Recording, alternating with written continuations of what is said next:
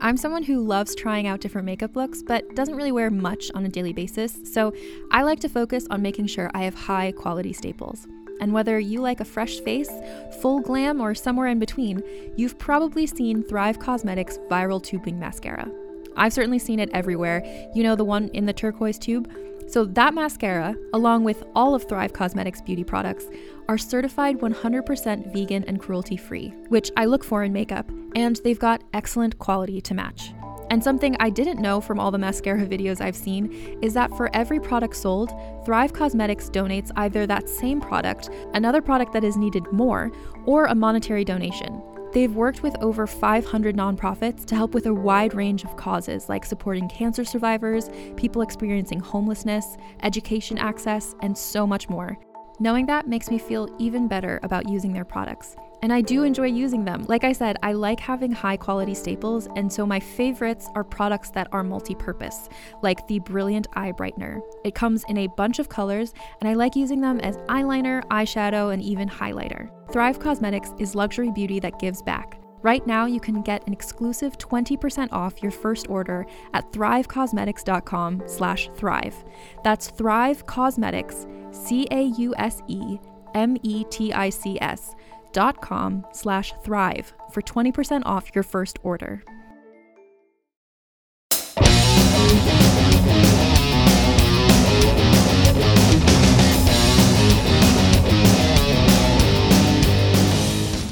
Hey everybody, welcome back to Sweet, the Ladies' Guide to Bro Culture. My name is Gina Bloom, and this is the podcast where I, a transgender female comic, quarantined currently in lovely Van Nuys, California, bring on some of my favorite funny ladies to experience for the first time the very best, worst, and weirdest that bro culture, male culture has to offer. This is the show where women experience movies, TV shows, restaurants, although we don't do that anymore in quarantine. But anything that's for dudes that that the ladies have missed, they come on and experience.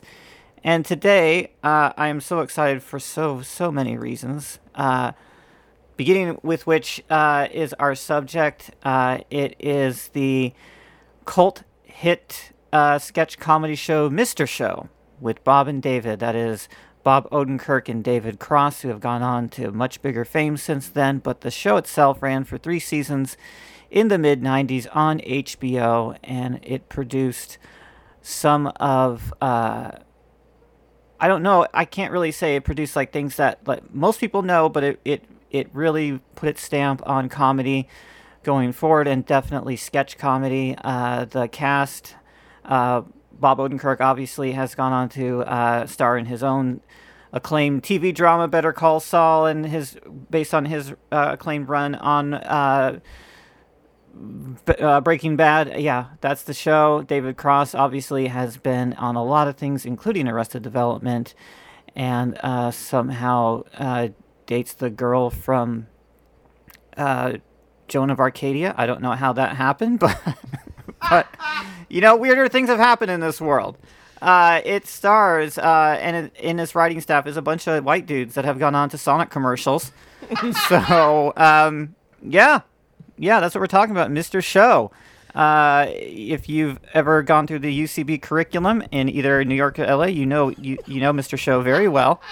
I was taught to write sketches based on their Cock Ring Warehouse episode. The sketch anyway it does not appear, unfortunately, in the episodes that we're talking about. They were talking about 3 episodes from one from season 2, one from season 3, and one from the last season 4.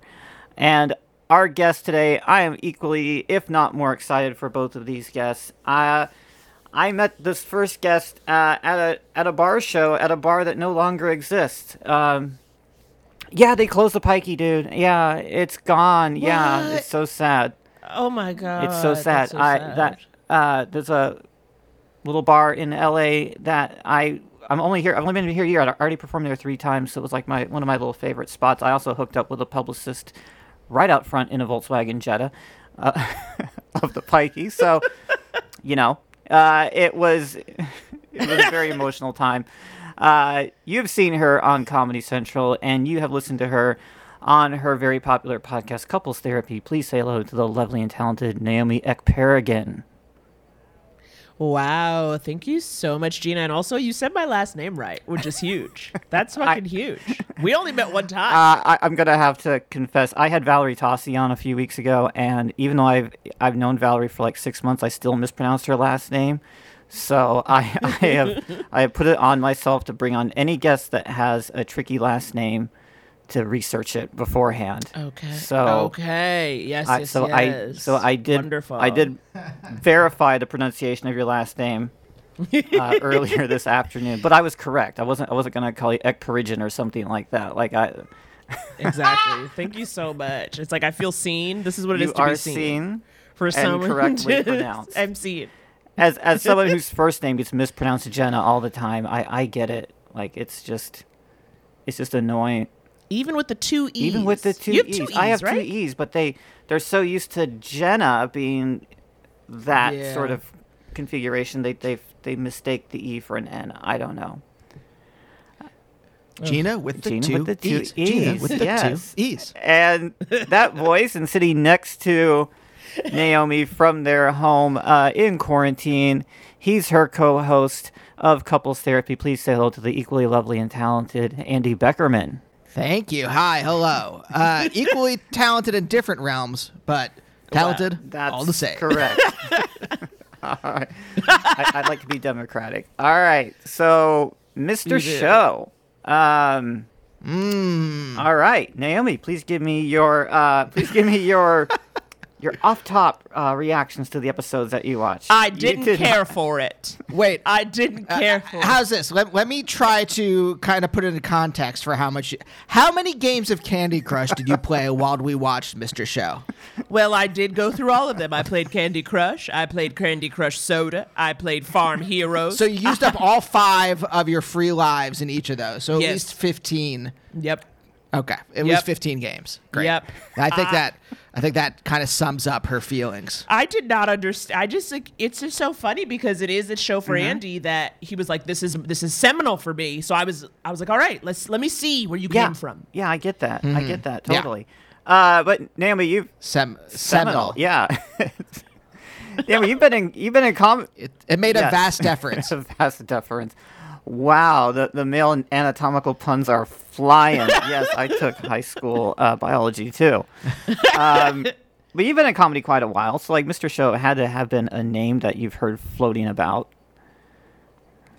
Oh, definitely. Like I knew, not at the time, right? At the time, I would have been like a teenager. It wouldn't have been for me, but I knew of it. Certainly, as you said, the UCB curriculum. So, like every white boy you meet there, they've watched it. You know what I mean? They're talking about it. It's always like, remember that sketch where? You know. So I knew it existed, but I had not. Yeah, I had not partaken. What kind of sketch comedy have you been? What's your flavor if you even partake in sketch?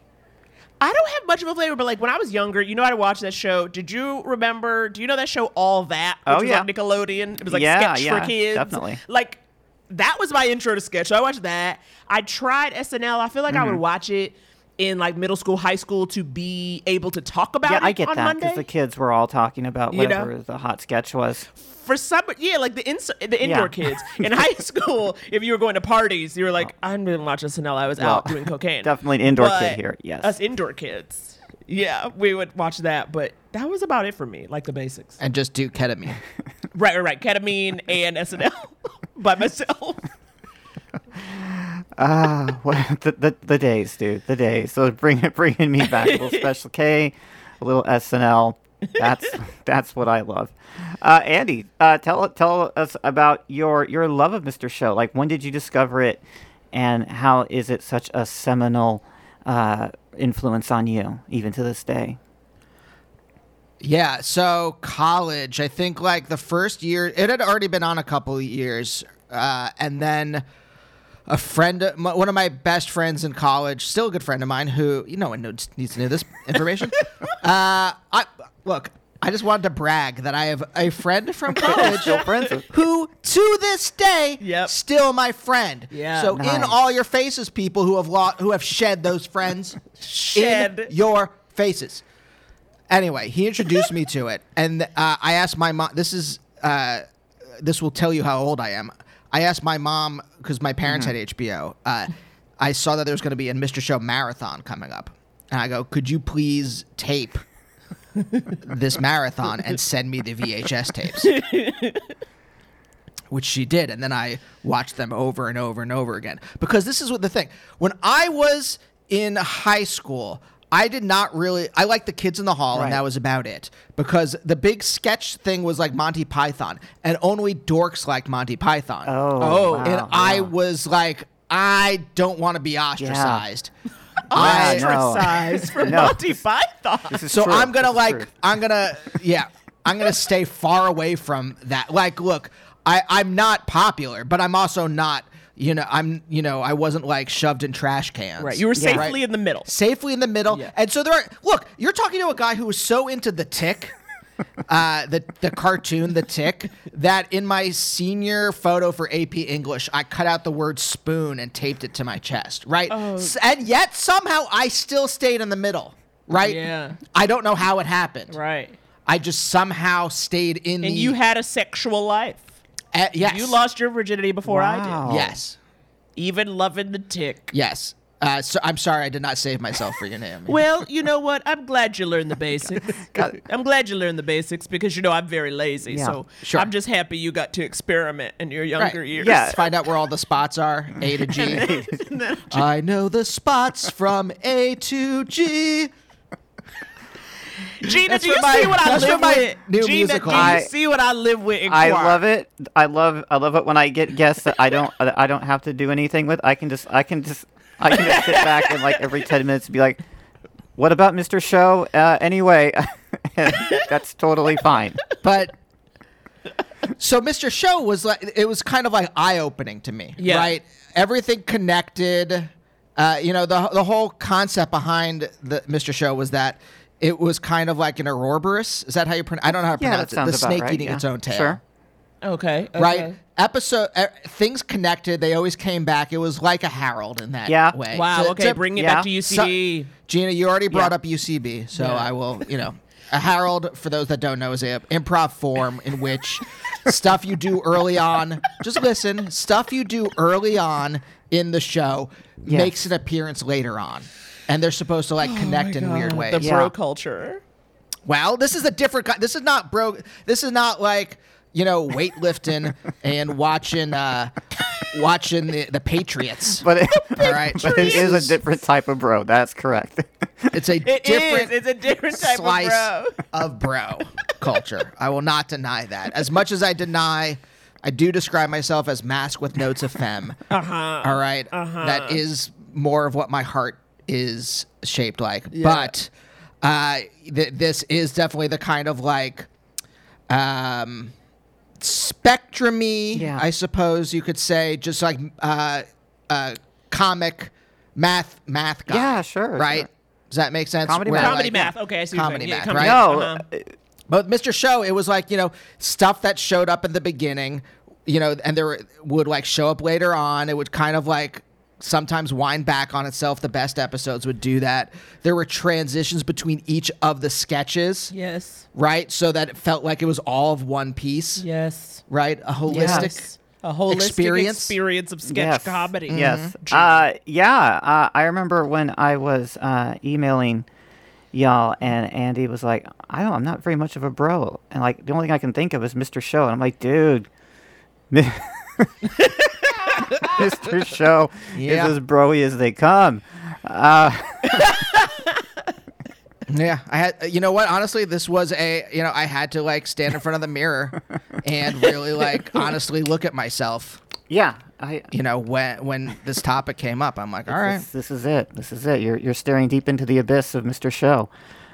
Right. Well, especially in watching it, because I was like, it's just such white boy. It's so 90s white, very white boy. And I even have a list of the writers, and it's 15 white guys. It's right, and it's guys that have gone on to things like Scott Aukerman, Brian Posen, Paul F. Tompkins. It's just a bunch of guys like that. Yeah. And then Mary Lynn Rice Cub was on there, but only because she dated David Cross for the first 2 seasons. So it's oh, did they? Is that the connection there? I mean, comedy, the great comedy connection of firing your girlfriend when you stop dating.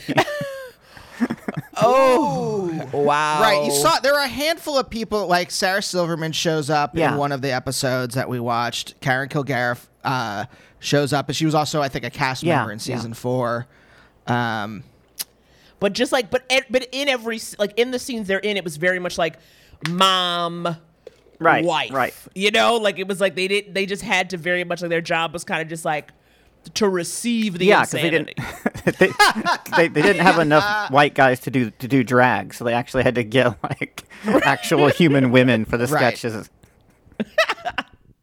Well, it was cable. Well, maybe Think they didn't about want to it. be like the kids in the hall. Exactly. They were like, we're on Like- HBO. We should actually have women. It was subversive. The idea of subversive in the 90s, hiring women. Hiring Hiring women to play women. women.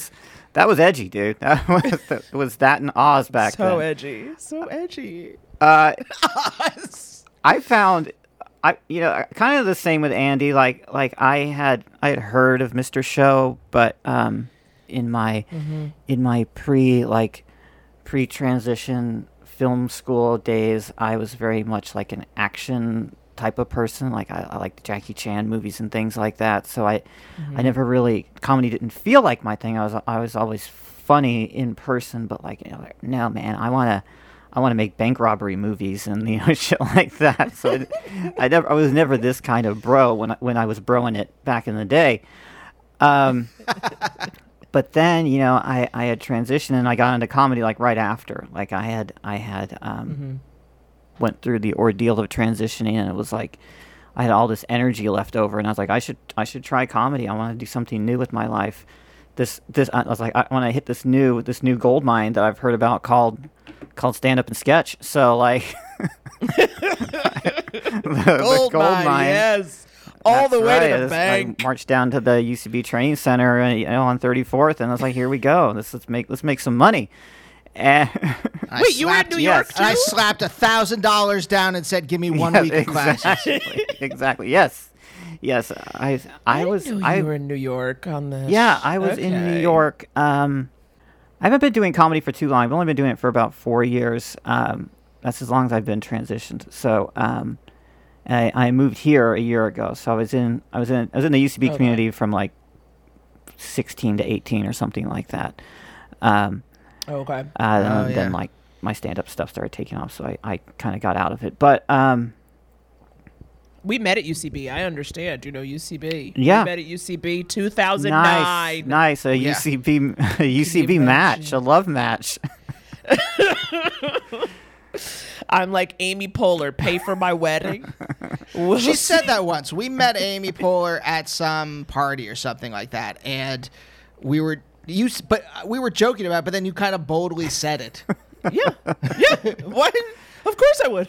I mean, my God, if you meet a rich person, you just ask them for money and see you what never happens. know. I mean, she doesn't pay her performers, so why would she pay for your marriage? But it was worth a shot. guilty. You never know. Exactly. You must you try. You gotta shoot your shot, kid. Yeah, but like Andy, what you had said though was so like it struck me because I was a secret Monty Python fan as a kid, and like I would never tell my friends that because they were like, "Oh, Monty Python, no, that's for nerds." Like, and like I had seen like I was like a big fan of Holy Grail, and I had it all memorized, and like I'd been watching it probably since the 5th grade, and like I was not only a closet trans woman, but I was also a closet Monty Python fan. So you can imagine the great the great pressure that was on me back then. It was hard to be me. Not a dual life, but a triple life. One could say. A triple. Were you constantly saying "We are the knights who say knee" or whatever that thing is? That one, flesh wound. That was a big one. That was probably my favorite one. Was the flesh wound bit. The shrubbery sparrow. All of those references, and then I had to catch myself, like if I was being too gay or too Monty Python-esque, I don't know, but like it was a very hard time for young Gina in Bloomington, Indiana. All right, so let's talk about the show. The first episode that Andy picked is called "If You're Gonna Write a Comedy Scene, You're Gonna Have Some Rat Feces in There." This one features some sketches called "We Love Our Gay Son," Greg Sniper, which that's like the disruptor guy that like goes through some scenes, like if I'm not correct, and then the big showstopper was San Francisco, the theme park. We're gonna play a clip in a bit, but Naomi, just give me since you're playing a lot of Candy Crush,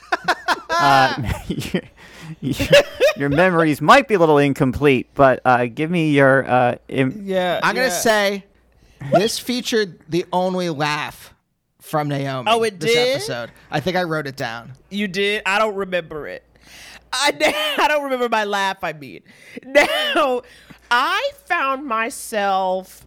This is the first episode that you've ever seen. I've ever seen of Mr. Show, exactly. So I was sort of like, first of all, the first thing I looked at Bob Odenkirk and was like, oh, okay, he's been 50 since he was 20.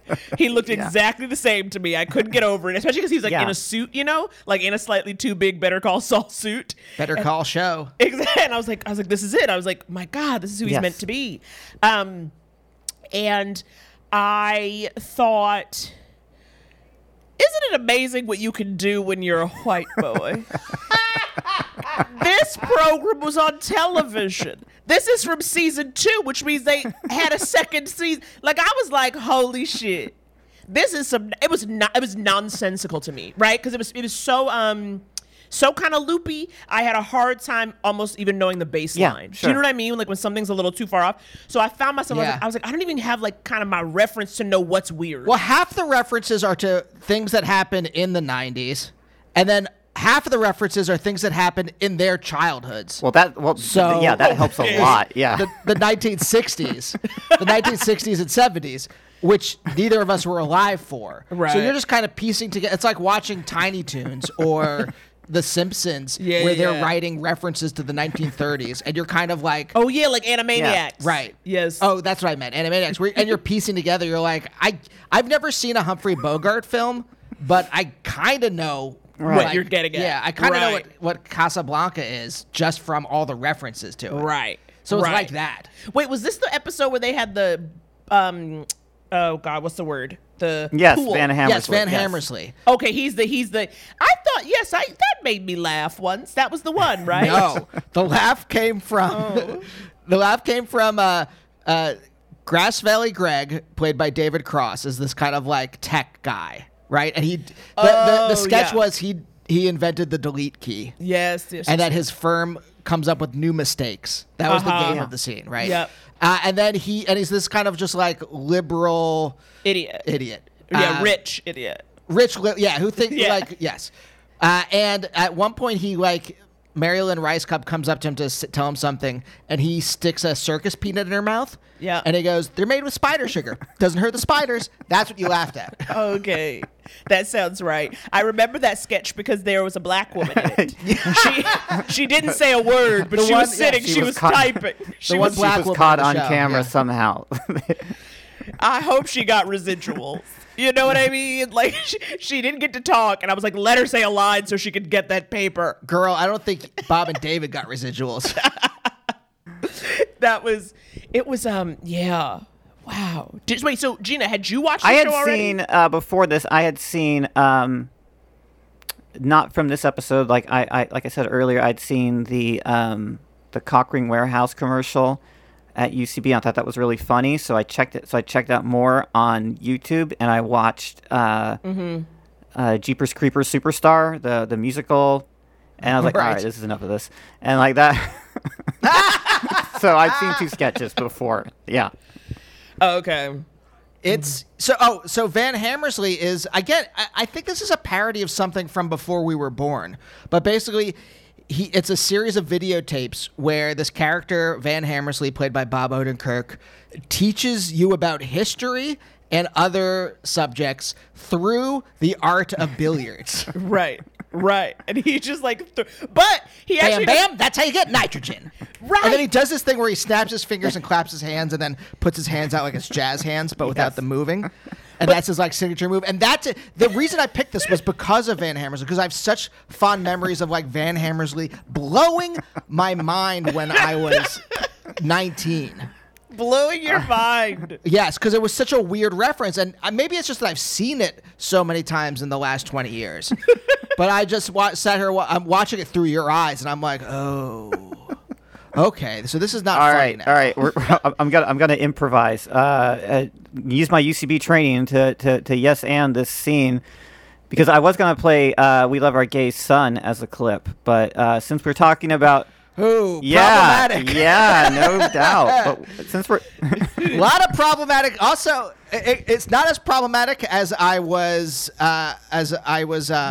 thinking it could be.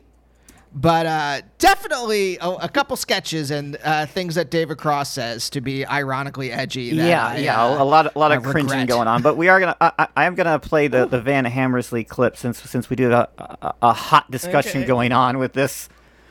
So give me just a sec. I'm gonna share the screen and we can watch Van Hammersley on my desktop.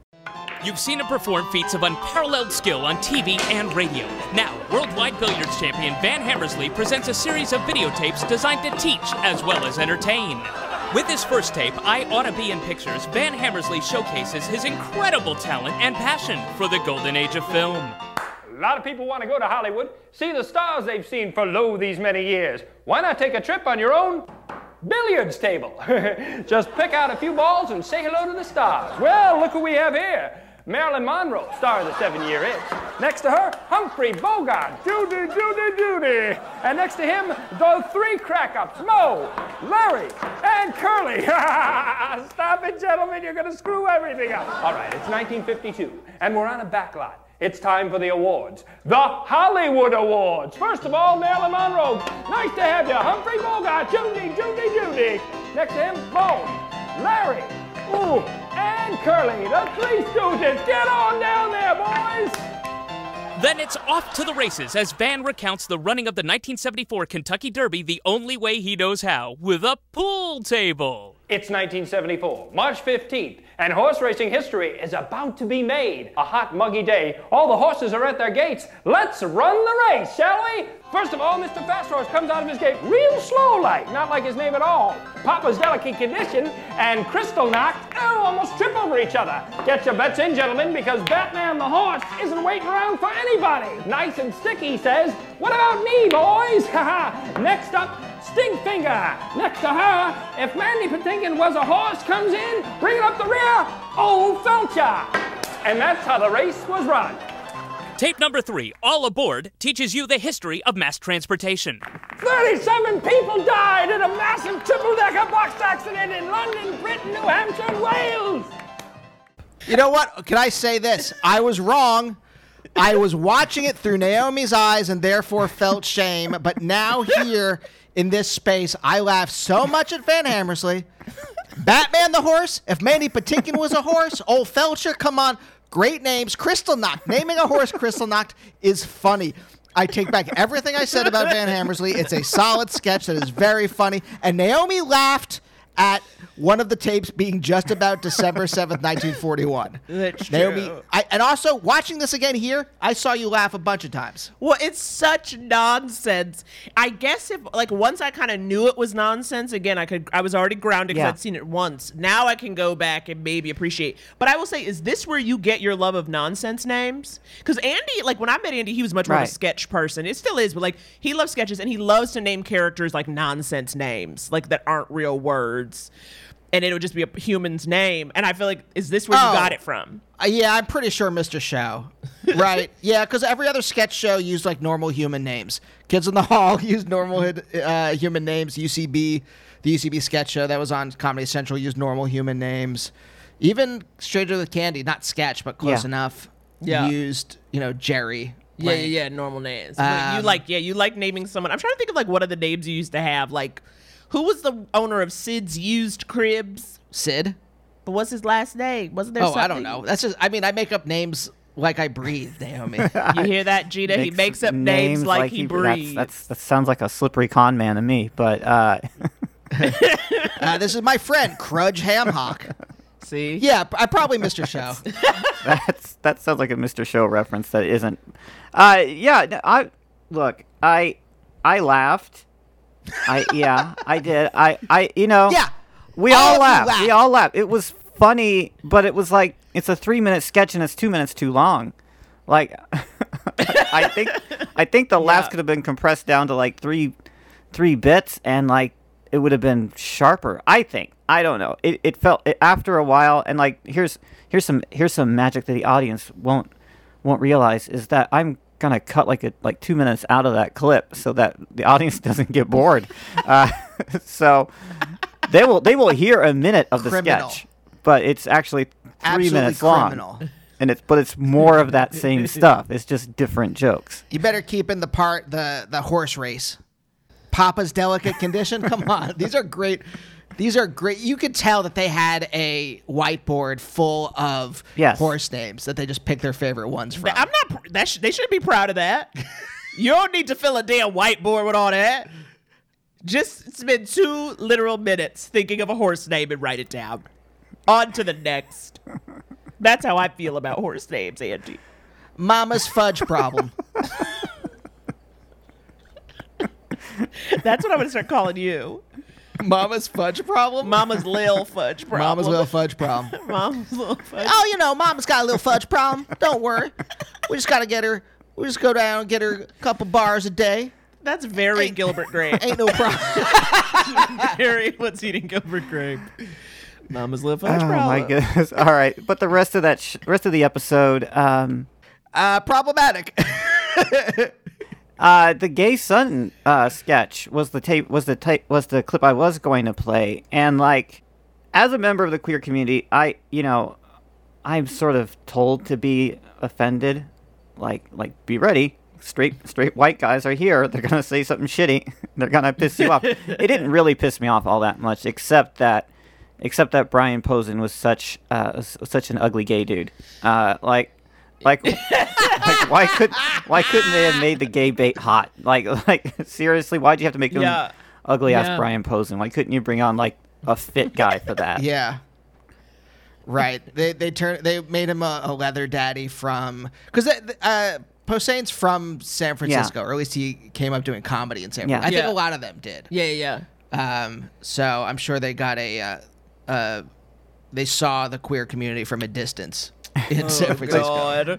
I could not take his whole outfit, and then I did not appreciate that he had bloody knees. Yeah. I didn't like it at all. I did not like it. That's a detail, but that's a detail that they all went nuts for. Do you know what I mean? Where they were like, no one's gonna notice it, but whoever does, they were really paying attention. Ugh, they're so gross. Like I can see into their minds. I know you can, and I think their minds are gross. Or like the costume person did that, the makeup person did that. Do you think they let a woman do makeup in costumes? Do you think they hired a woman behind the scenes too? I didn't decide gender. I said person. So I know, but we're talking about how the show was like women don't exist, and I'm like, I wonder. Yes, I'm sure. I'm sure they didn't discriminate gender-wise on purpose. You're sure? On purpose. Oh, on purpose. Well, I mean, my God. Oh yeah, no, I'm sure they did. I'm sure they did otherwise because they were there not was like thinking some about Star it. Chamber meeting between Bob and David. They're like, no women, no dark skin whatsoever. It's only white men that like vagina around here for everything. For everything. Right. I'm not saying it wasn't discriminatory. I'm just saying it was a sin of omission. Oh, God. Do you hear? I'm not defending that. Hold on. You are literally trying to explain them to me. That's the point of this podcast. Don't throw that at me.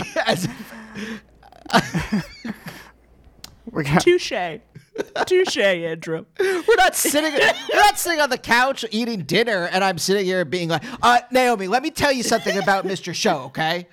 We are here to talk about Mr. Show. How dare you? Oh my God, how riled up you've got. This is what Mr. Show does to male comedy nerds. It gets up the dander. It really does. The dander is up. Are you ready to shop? Rakuten's Big Give Week is back. Get 15% back at hundreds of stores, and it's all happening this week, May 6th to May 13th. It's the perfect time to shop for everything on your list for spring and summer, like clothing, outdoor gear, and travel. I know I'm using this week to stock up on some warmer weather essentials at Ray-Ban and Ulta, and I love that Rakuten even helps me save on travel at sites like Hotels.com. Rakuten really is the best way to shop, and you can save even more by stacking cash back on top of deals. Plus, during Big Give Week, that cash back is bigger than ever. With Rakuten, membership is free, and when you sign up and shop today, you get an extra 10% cash back boost. That's an extra 10% cash back on top of the 15% cash back. You won't see higher cash back rates than these. Go to Rakuten.com or download the Rakuten app. Rakuten. Shoppers get it.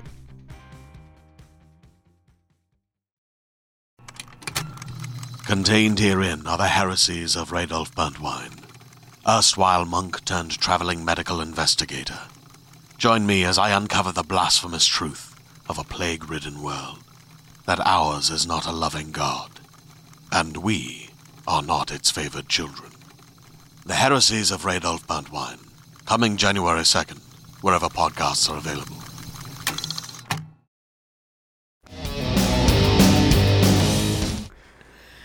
Okay, let's talk about the next episode that Andy selected. This is Please Don't Kill Me. This is from season 3.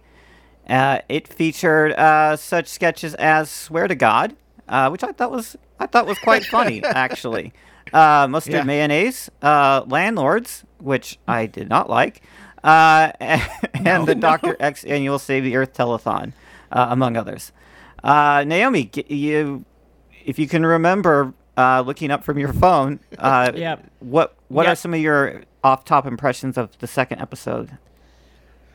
Okay, now, I did think that landlord sketch was very much written by people who lived in Los Angeles. Yeah. Like, it really felt like... It felt like our old landlord. Yeah, like, it was, like, making fun of, like, the old mom-and-pop landlord who's, like, too into your business. And I was like, okay, this has real, like, L.A. But then I didn't get... There's like the part at the end, like, is it PFT comes in or someone comes in as the person who used to live there fighting with the landlord. And it's like, I spit on you. I piss on you. I poop on you. I fart on you. We laugh. are friends again. And I was like, I don't get it. Like, I didn't understand. It was just a little bit of nonsense to end it. But then like, it was like, I just didn't understand because I was getting the game up until then. Do you know what I mean? Like, I knew the beats. Like, I got where it was like, you came in, and then the other guy comes in and is like, you left my apartment. Then the old tenant comes in and is like, but then and then it just fell apart for me. But this is why I love Mr. Show. And also, like, maybe I took the wrong lessons from Mr. Show.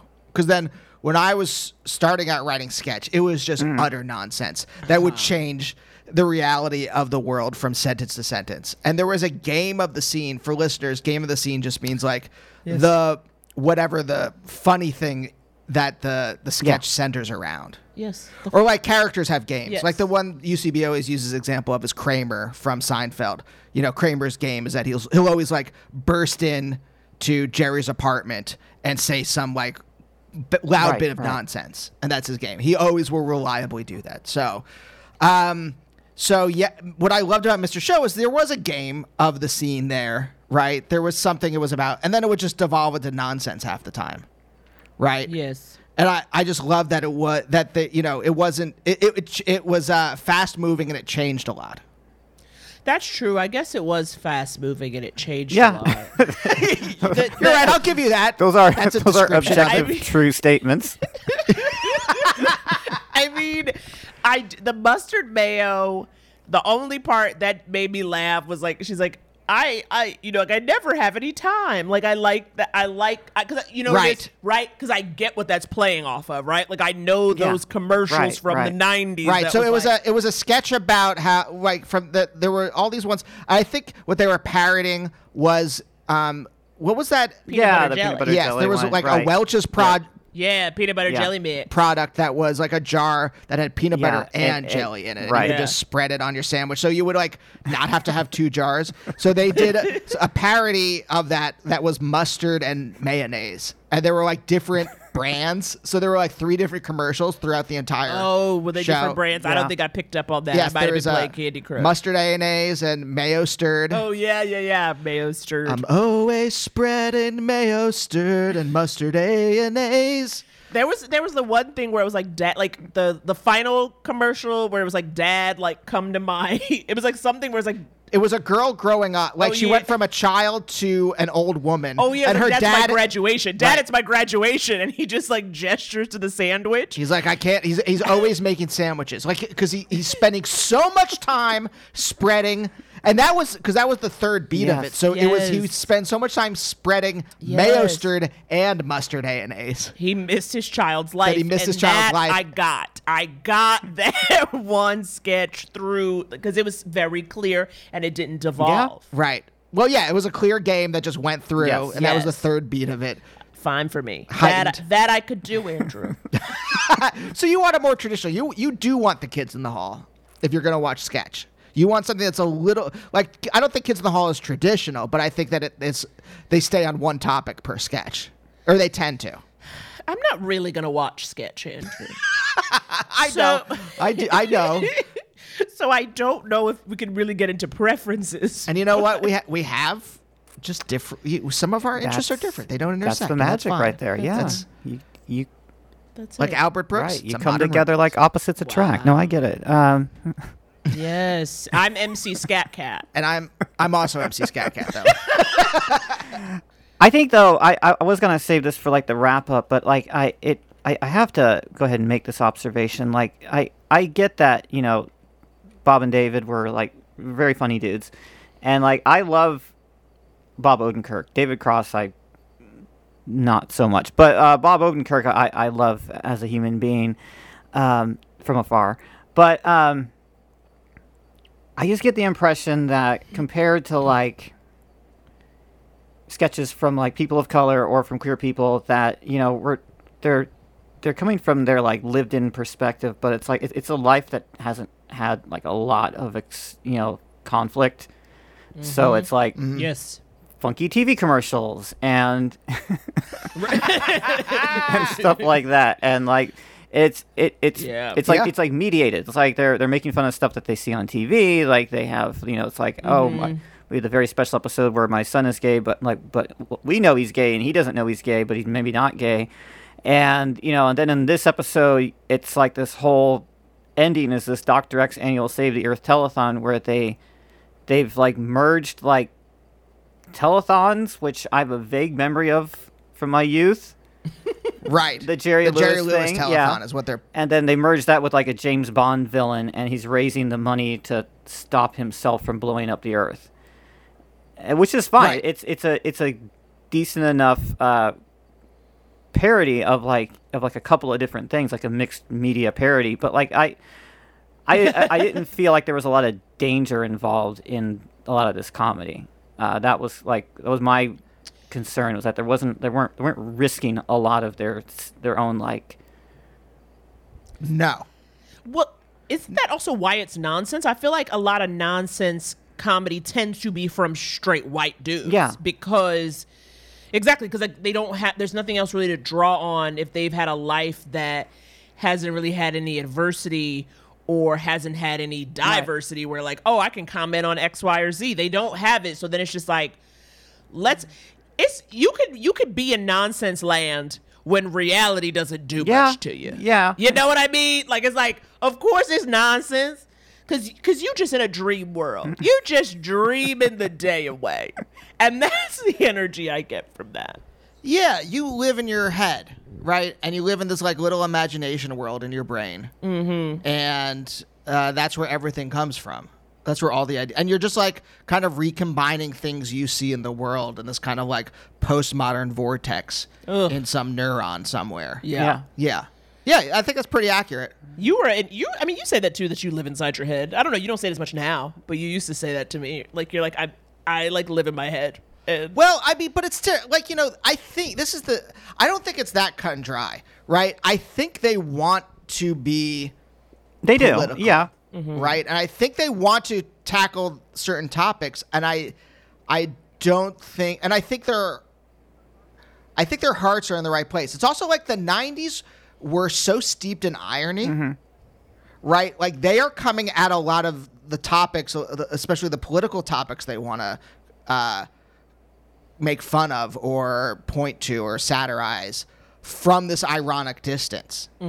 Okay, so it's always going to be like there's a sketch in, I think the next episode we'll look at, where they talk about like child laborers. I think like the idea is like Mr. Show is written by a bunch of child laborers that sit in a cell, and that was the joke. And there was like, and you know, they're satirizing like, and throughout all of Mr. Show, they are satirizing, you know, corporate interests and the way corporations, you know, like in this episode, the last episode where they talk about like New San Francisco. It's the idea is that a company that is in the Mr. Show world called Globochem has taken over San Francisco and sanitized it in the same way that like New York was sanitized, right? Like there's an M&M store. So, and all the like subcultures in San Francisco are now sanitized. So like they took gay culture and they're now like mascots, and they have like these mascot heads on.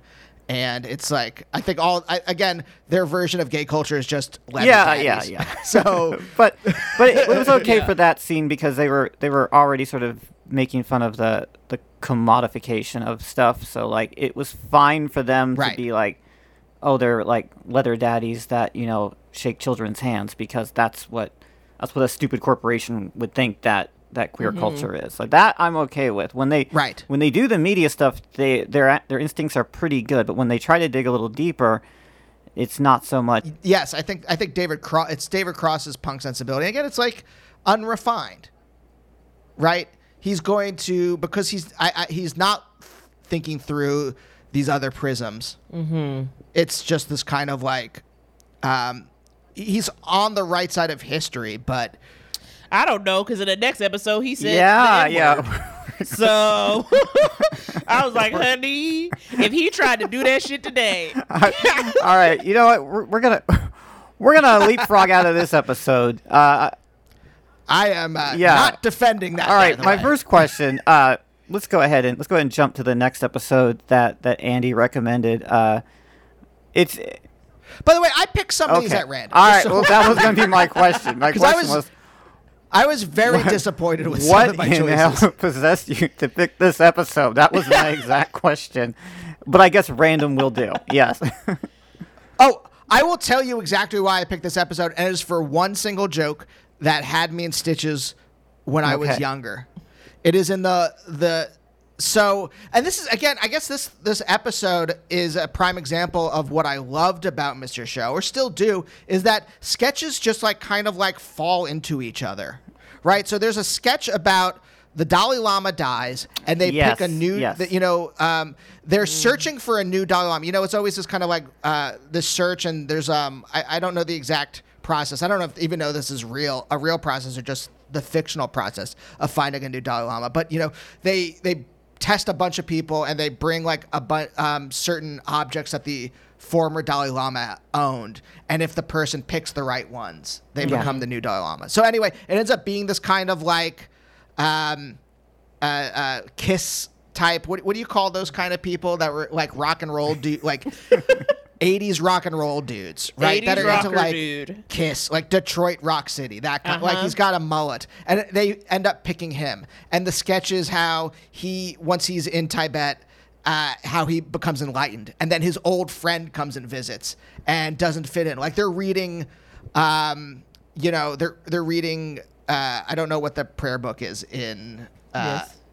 For Buddhism, but like they're reading that, and then it turns, and then the friend from high school, it turns out he's reading a comic book underneath that, right? And then it turns out he's actually reading a porno mag underneath the comic book, right? And it's stuff like that, and then that sketch turns into a parody of those kind of like '80s movies. The summer camp the summer movies, camp. Yeah, the 80s summer summer camp camp '80s movies, movies yeah. where you have like that Wet Yeah. Hot American Summer that- parody a couple that years that after section Mr. I Show. thought was really funny. That section, the problem I didn't pick it for a clip because it's mostly in like montage, so it wouldn't make much sense on the podcast. Yes. But yes, I legitimately did laugh quite a bit when it was like it was Buddhist monks versus the rich snobs from the fat camp, which Yeah. Yes.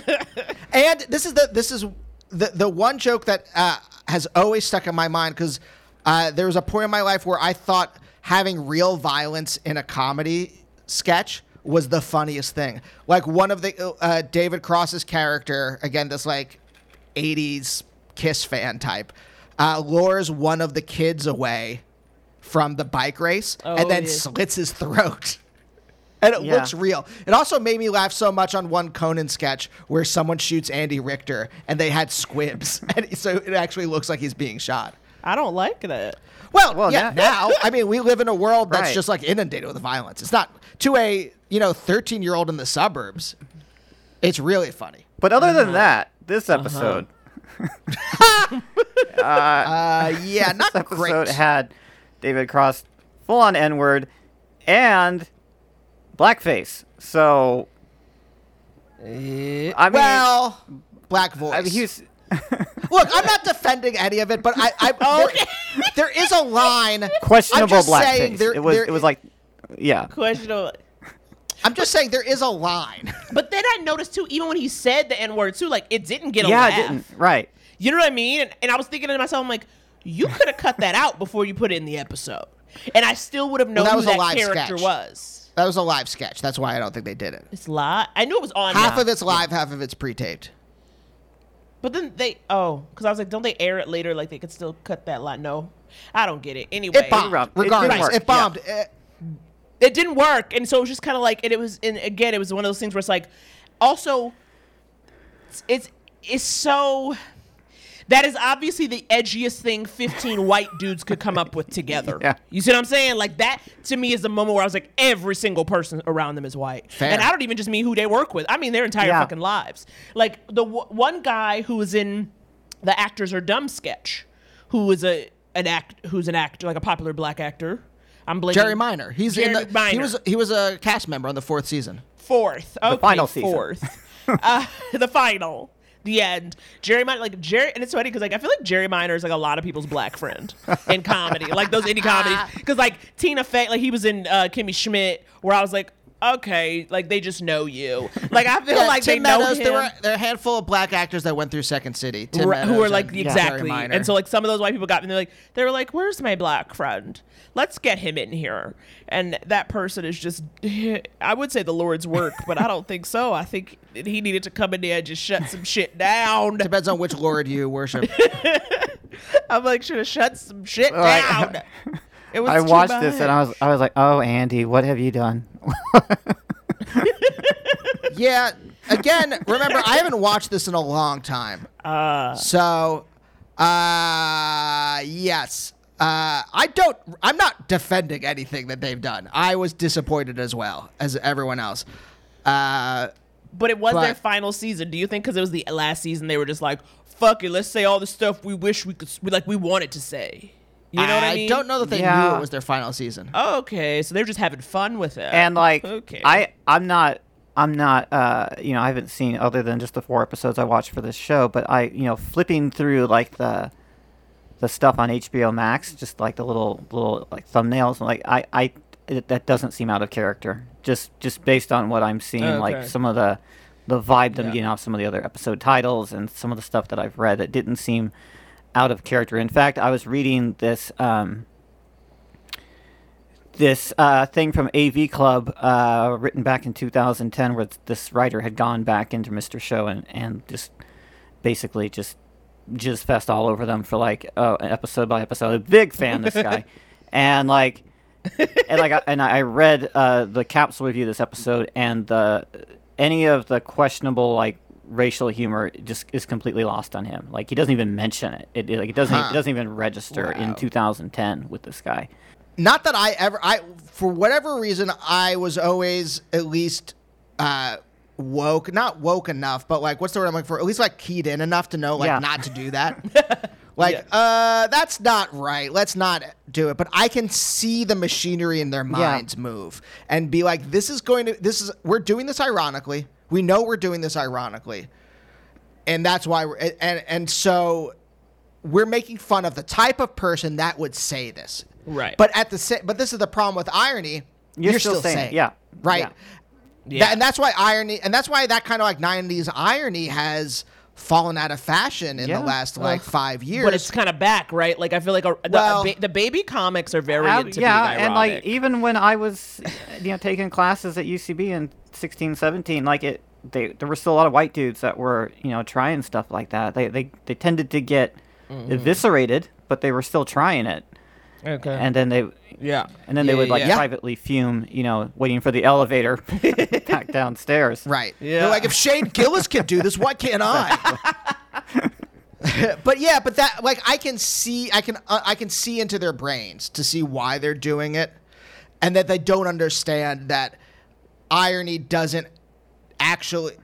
There's no differentiation. You're still doing the thing that you're making, that you're satirizing, and there are smarter and better ways. There are people better qualified experientially to like talk about these subjects, which I'm hoping that we have learned in 2020 that there are other voices out there that can make these jokes and make them actually funny.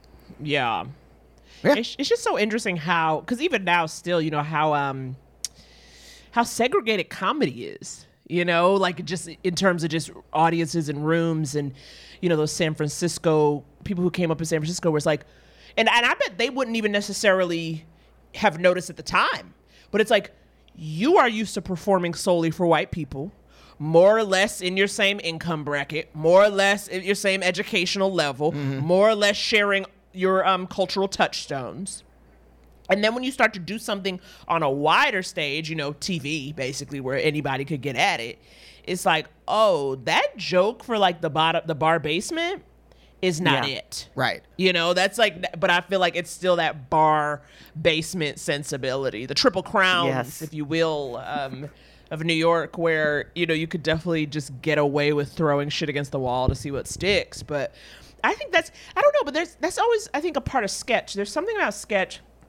Part of why I don't like it that much is because it's always very sloppy.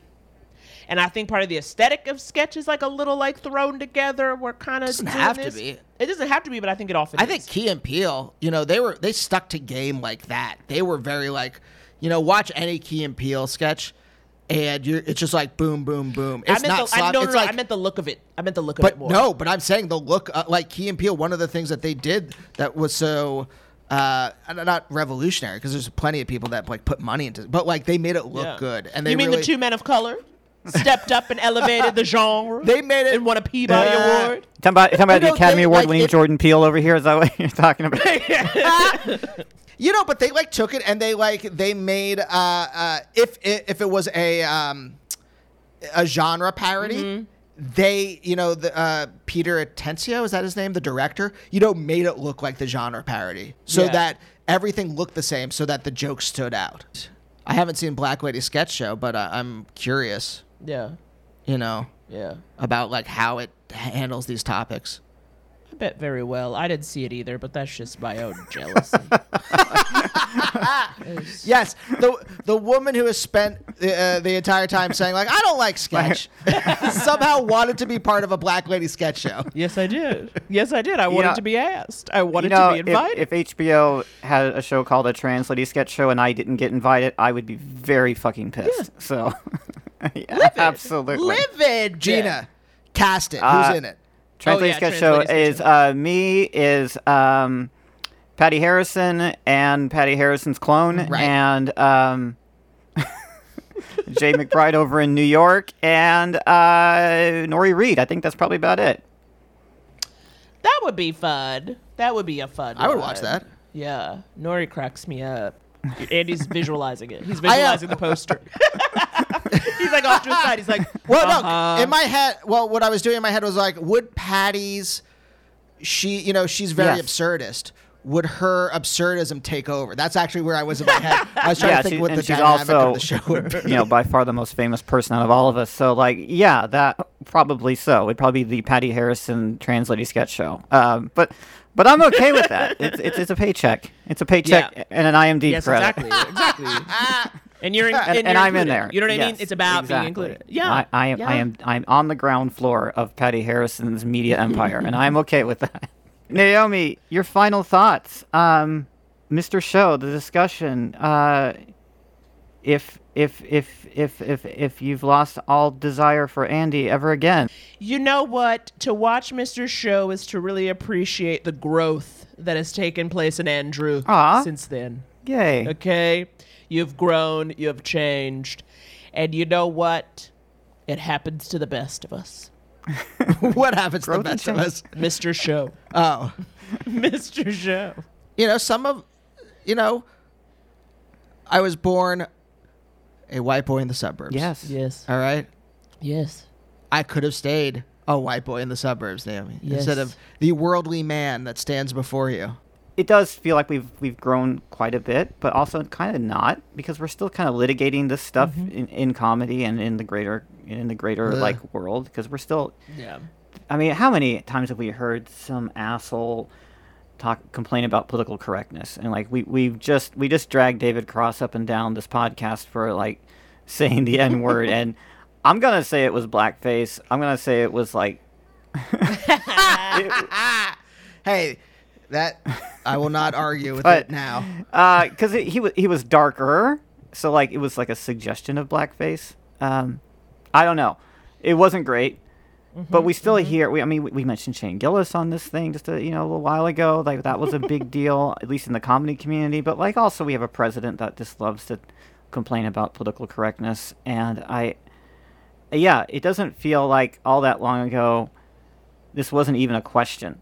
You could certainly just have, David Cross run up on stage, shout out the N-word, and the only problem with the scene is that it just didn't play comedically. They didn't have any other question about it. It's just a shitty read. That's all. That's what I think. Andy, your final thoughts on Mr. Show? I really wanted it to be a transcendent experience, and rewatching it, especially through Naomi's eyes, it was disappointing. I loved it so much. I love these people. My comedic sensibility is formed by Bob and David. I wanted to be Bob. I see him in me. God damn it! That is such the Bob Odenkirk's angry goddammit is at the heart of my comedic sensibility. And I watched it and I'm like, oh, I could see it. I could just see it for what it was now. I couldn't put myself back into the way I was when I was 19. Yeah, I guess I that's think good. that's good. Yeah, absolutely. But Yeah, that's what I mean. You've grown. You can't go back to the 19-year-old mindset. But I don't think I approved of the stuff then, but I also forgave it then. Yes. Because I thought that they were on the right side of history, that they were satirizing it, and now You forgave them a little now, but it's okay. well, no, I just quibbled over whether Exactly. because I just wanted to be accurate. Well, because God. Look, they're not Jimmy Fallon. They're not in a SNL sketch actually wearing blackface. That's Gina. But my point is, you can ding them for so much. But he was giving you a brown face moment as the leader. I think that. Wait, who are you talking about? David Cross in the sketch where he's playing the Yeah, that's what I'm talking about. Yeah, that's no. Yeah. Oh, yeah. yeah. That's what I'm talking about. We might be talking about the wrong thing then. Okay. That's what it's I'm right there in the thinking. title. It's understandable. That's the line that. Yes, Yeah. that's the thing. That's the one. That's where he's playing. No, it's in the the emergency psychic hotline. That's what you were talking about. Yes, that's what I was. We're Gina and I are on the same page. I don't know. But there's also there's two problematic parts. There's when he's in the Buddhist sketch and he shouts out the N-word. And then there's also Yes, right. and there's utterly also problematic in the psychic hotline sketch where he says understandable and he looks like, and he's speaking in like very thick, like not. He's like Aaron Neville. He's giving you Aaron Neville vibes. Oh, yes. Yeah. Okay, now I remember that one as well. Correct. Yes, correct. I really don't want to play it, so thank you. It's just again, I think if you take those risks, or not even take the risk, if you choose to portray that comedically, I think it has to be for a higher purpose than whatever the cheap laugh is. That's how I feel about it. Because because what I can see is the machination where people are like, it's comedy, or I'm acting, or I'm a character. Why can't I be blank? And it's sort of like, first of all, you don't get to have everything you want, okay? I'd like to be a fucking size 4, ho. Why can't I? Because I only eat carbohydrates. Why so can't funny. you? Because you a dumb white boy. Sometimes you can't have it. That is so funny, dude. And it's like, so I get that, but it's like, if you want it so bad, you got to earn it. You got to do something with it that's so, like, you know what I mean? Like, so sharp. It's got to be in the worthwhile service of something larger instead of making fun of whatever. I don't even know if it is Aaron Neville that's the target. Right. It's not worth it for that. Yeah. Yes. I just wanted on the record that he didn't like put shoe polish on his face. Okay, it's on the record. It's on the record. It's on the record that it was not a jazz singer moment. That's all it. Right.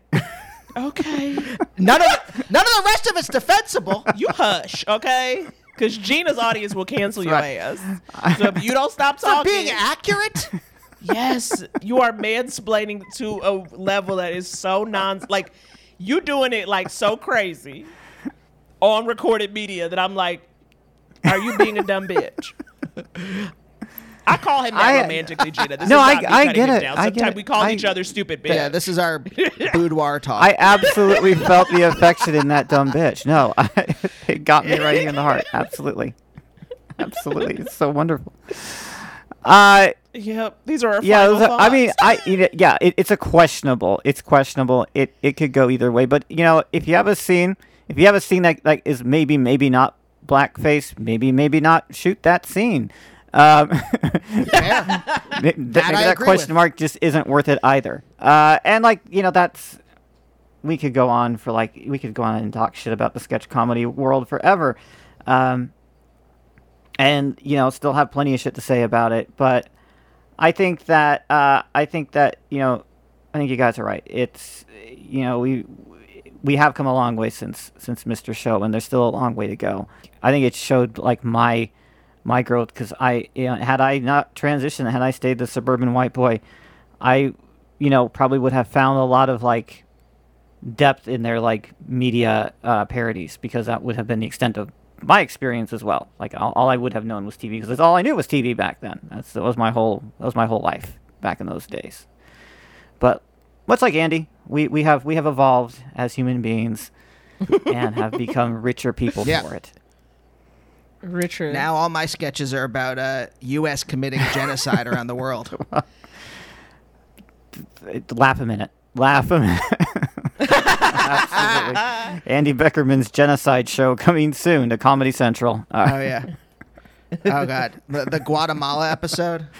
All right. That's it. Naomi, let everyone listening know where they can find you on the internet and what you might have coming up, even though we are quarantined.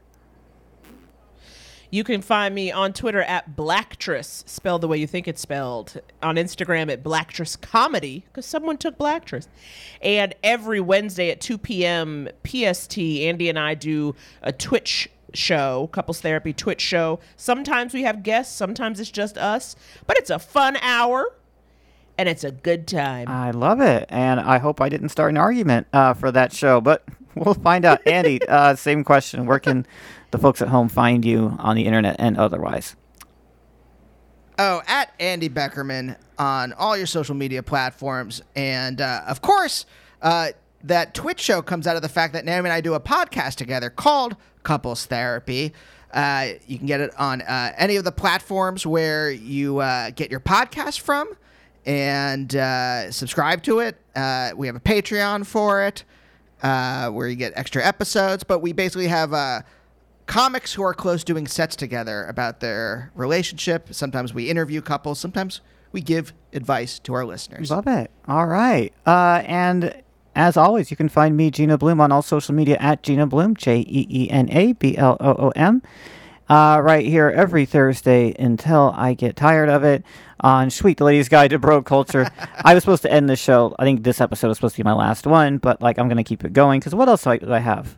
What else do I have going on in my life right now? It's going to take like a 4-month break for the season, but whatever. We'll keep it going until I feel like ending it. It's been fun. Going.